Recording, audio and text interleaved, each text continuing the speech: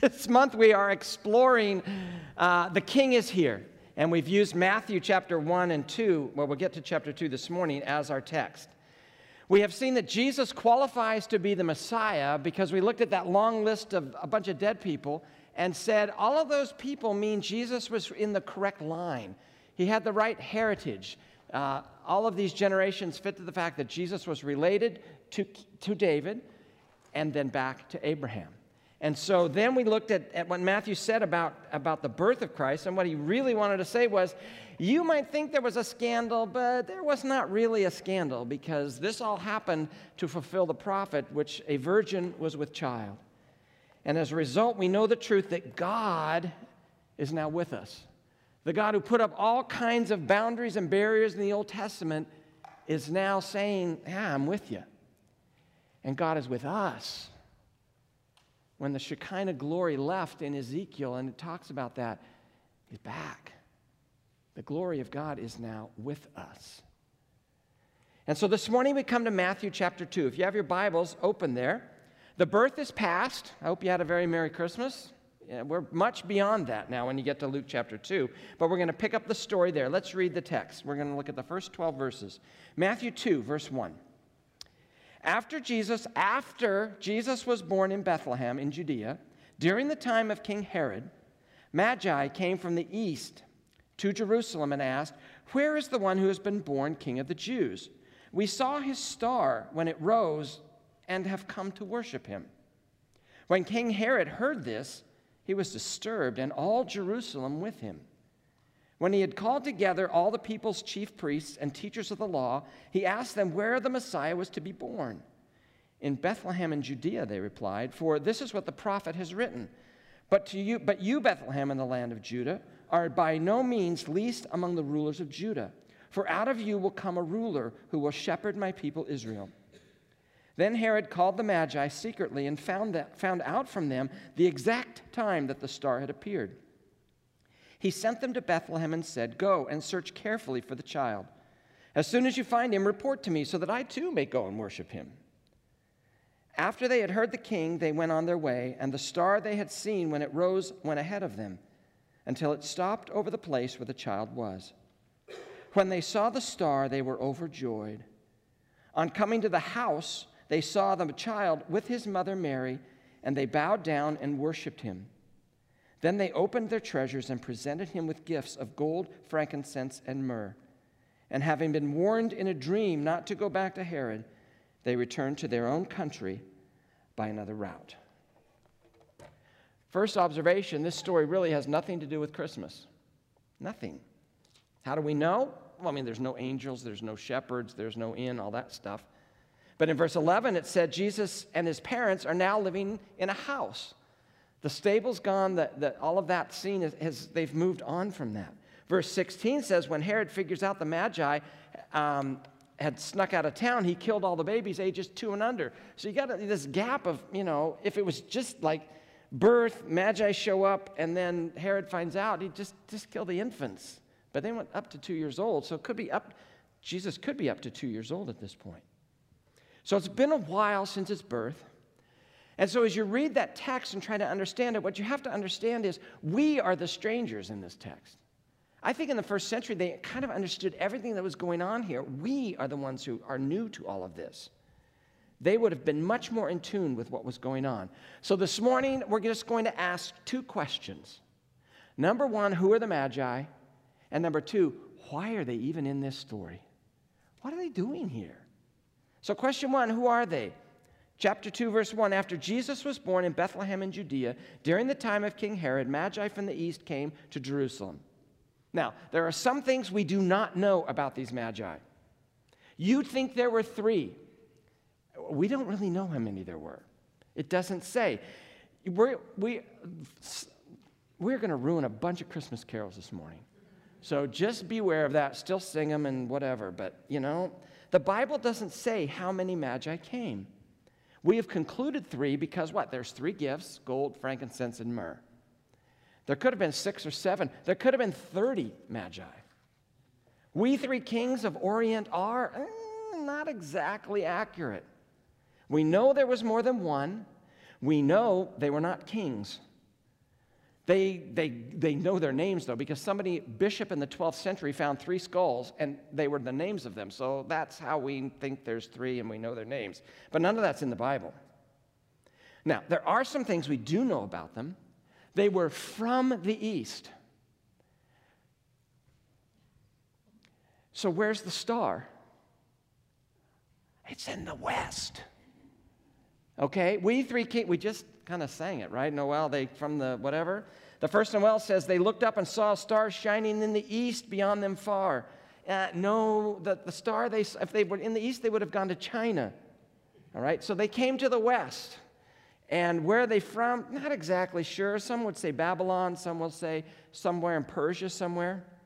And so when you picture these guys, whatever their names are, however many there are, don't just picture a bunch of stargazers who are in their hick tent camping out and they see the star and they say, oh, let's go.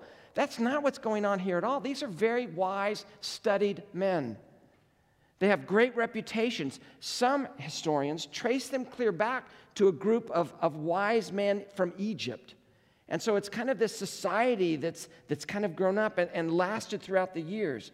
They were brilliant. They're highly educated. They knew medicine. They knew history. They knew philosophy. They knew astronomy. And they were trained in what we would call today as astrology because they could kind of tell the future by looking at the stars. And so these ancients, they looked at the stars, they watched the skies, and they kind of answered, why are we here? Where are we going? What's life all about? And so they were experts in astronomy and astrology. And these aren't 3 guys with cone heads walking through the desert by themselves coming to Jerusalem. There's no way they traveled 1,000 miles across the desert by themselves. The whole notion of that is a little crazy. They have an entourage. They probably had security. They had people to take up and down the tents. You know, you travel with pomp and circumstances. And so they arrive in Jerusalem with about 1,000 miles of dust, but it's quite the entourage. Maybe upwards of 300 people arrive in Jerusalem. And the text says, man, Jerusalem was all amazed. It's disturbed. So that's who they are. But why? Why does Matthew include them in his gospel? It's the only place they are. That's a more difficult question to answer, but it's also much more enlightening. Matthew is weaving a story. He is setting the stage for the story of Jesus. And nothing he includes is random. He introduces some themes even early on that we're familiar with them because we've looked later on in the book of Matthew. So this morning, I just want to mention 2 themes that I think are why they're there, and then we'll look at an application from Matthew. I'm not sure if the stars or dreams have ever prompted you to take a 1,000-mile trip. These magi, they don't know very much about Jesus. They didn't know his name, but what they had studied spurred them to action. And when they go to Jerusalem, they assume what? I'm going to go to the capital. A king is born. Somebody there's got to know about this king, and we're going to celebrate him together. But they were in a rather big surprise when they got there, and nobody had a clue. They go to the king. I don't know. He gets his religious leaders. I don't know. And so these 3 dudes, they arrive to worship a toddler because of a star and some prophecy. And so Herod calls his wise people together. Verse 4, when he had called together all the people's chief priests and teachers of the law. We know about them, don't we? Here's their first mention in the Gospel of Matthew. The chief priests and the teachers of the law. And he asked them where the Messiah was to be born. Bethlehem, they say. How far is Bethlehem from Jerusalem? 6 miles. Easy road. You know, today it's almost a suburb of Jerusalem. But the chief priests and the teachers of the law, how do they react to the news? They're rather indifferent. They quote the scriptures. One would think they would be dancing up and down. Messiah is here. Let's go see him. No, not really. They don't care. And then don't miss this. The Old Testament condemns astrology, right? We don't like astrology because of what the Old Testament says about it. And so if those who are theologically wrong, they are into astrology, and they're pagan, they are Gentiles, could get it and understand what was going on with the birth of Jesus, what does that say about those who should have known? What's the matter with the Jewish religious leadership? They knew the Old Testament in their native tongue. The wise men probably had to learn Hebrew to understand. And they knew Messiah would be born in Bethlehem. It's only 6 miles away, and they wouldn't go check it out. Matthew, you see, is setting the stage. You got the religious leaders on one side and the Magi on the other side. And you know this theme well from the Gospel of Matthew. It's introduced here. The blind can see, and those who should be able to see are blind. Why does Matthew include the Magi? Number one, to show the blind can see, but the elites cannot. And the Magi asked in Matthew 2:2, where's the one who's been born King of the Jews? They knew it. We saw his star when it rose, and we've come to worship him. They make this long, dangerous journey to see a baby born King of the Jews. They knew he was born. They don't know where. So tell us where, and we'll go see him. He's got to be this new king, but they don't know his name. They come to the capital, and they're clueless there. But what's with this star? Speculation is all over the map. We do know this. It comes and it goes. We know it moves. So it doesn't sound like any alignment of the planets to me. Those aren't quite that movable. Now, I have no need to explain something naturally, which I would interpret as a supernatural event. I'm leaning toward the idea that you remember what we talked about last Sunday.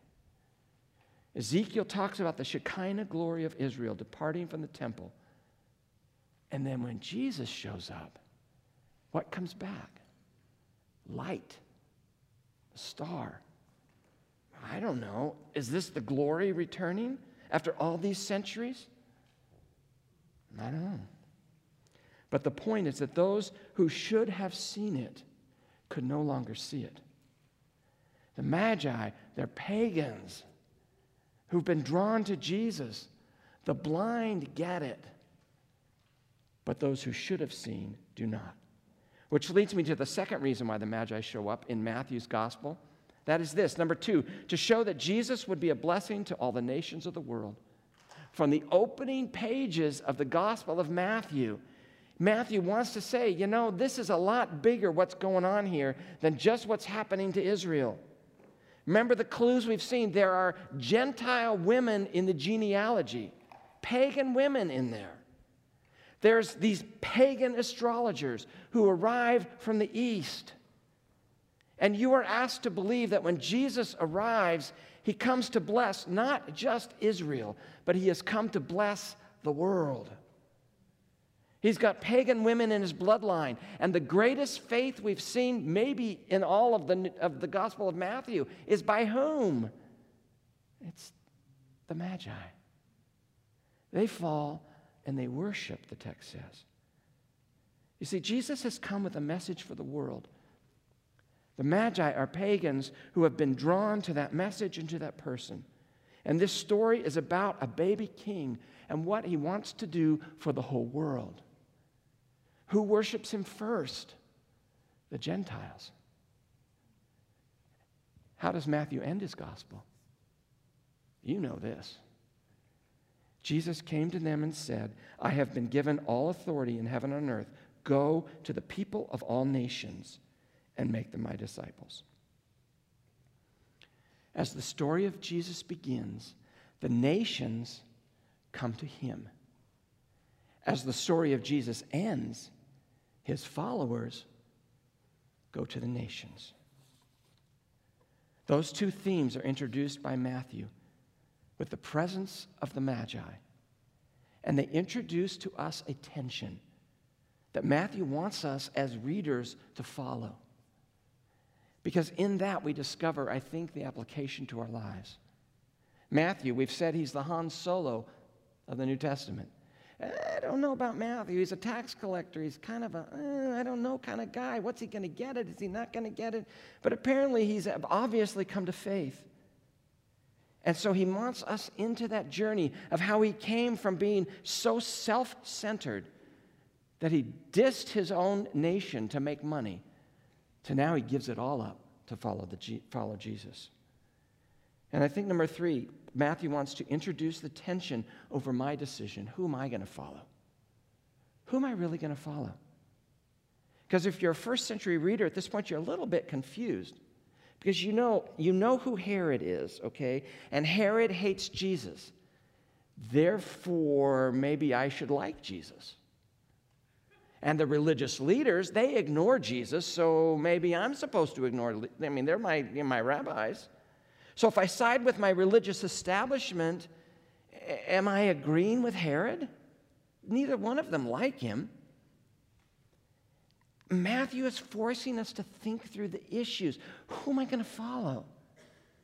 It plays out in the last verse of the text. And having been warned in a dream not to go back to Herod, they returned to their country by another route. You see, Herod understood the threat posed by this newborn king. Jesus is born King of the Jews. The Magi know it. Herod, he was not born King of the Jews. He kind of wheeled and dealed his way so that he could become King of the Jews. And technically, he's not really Jewish.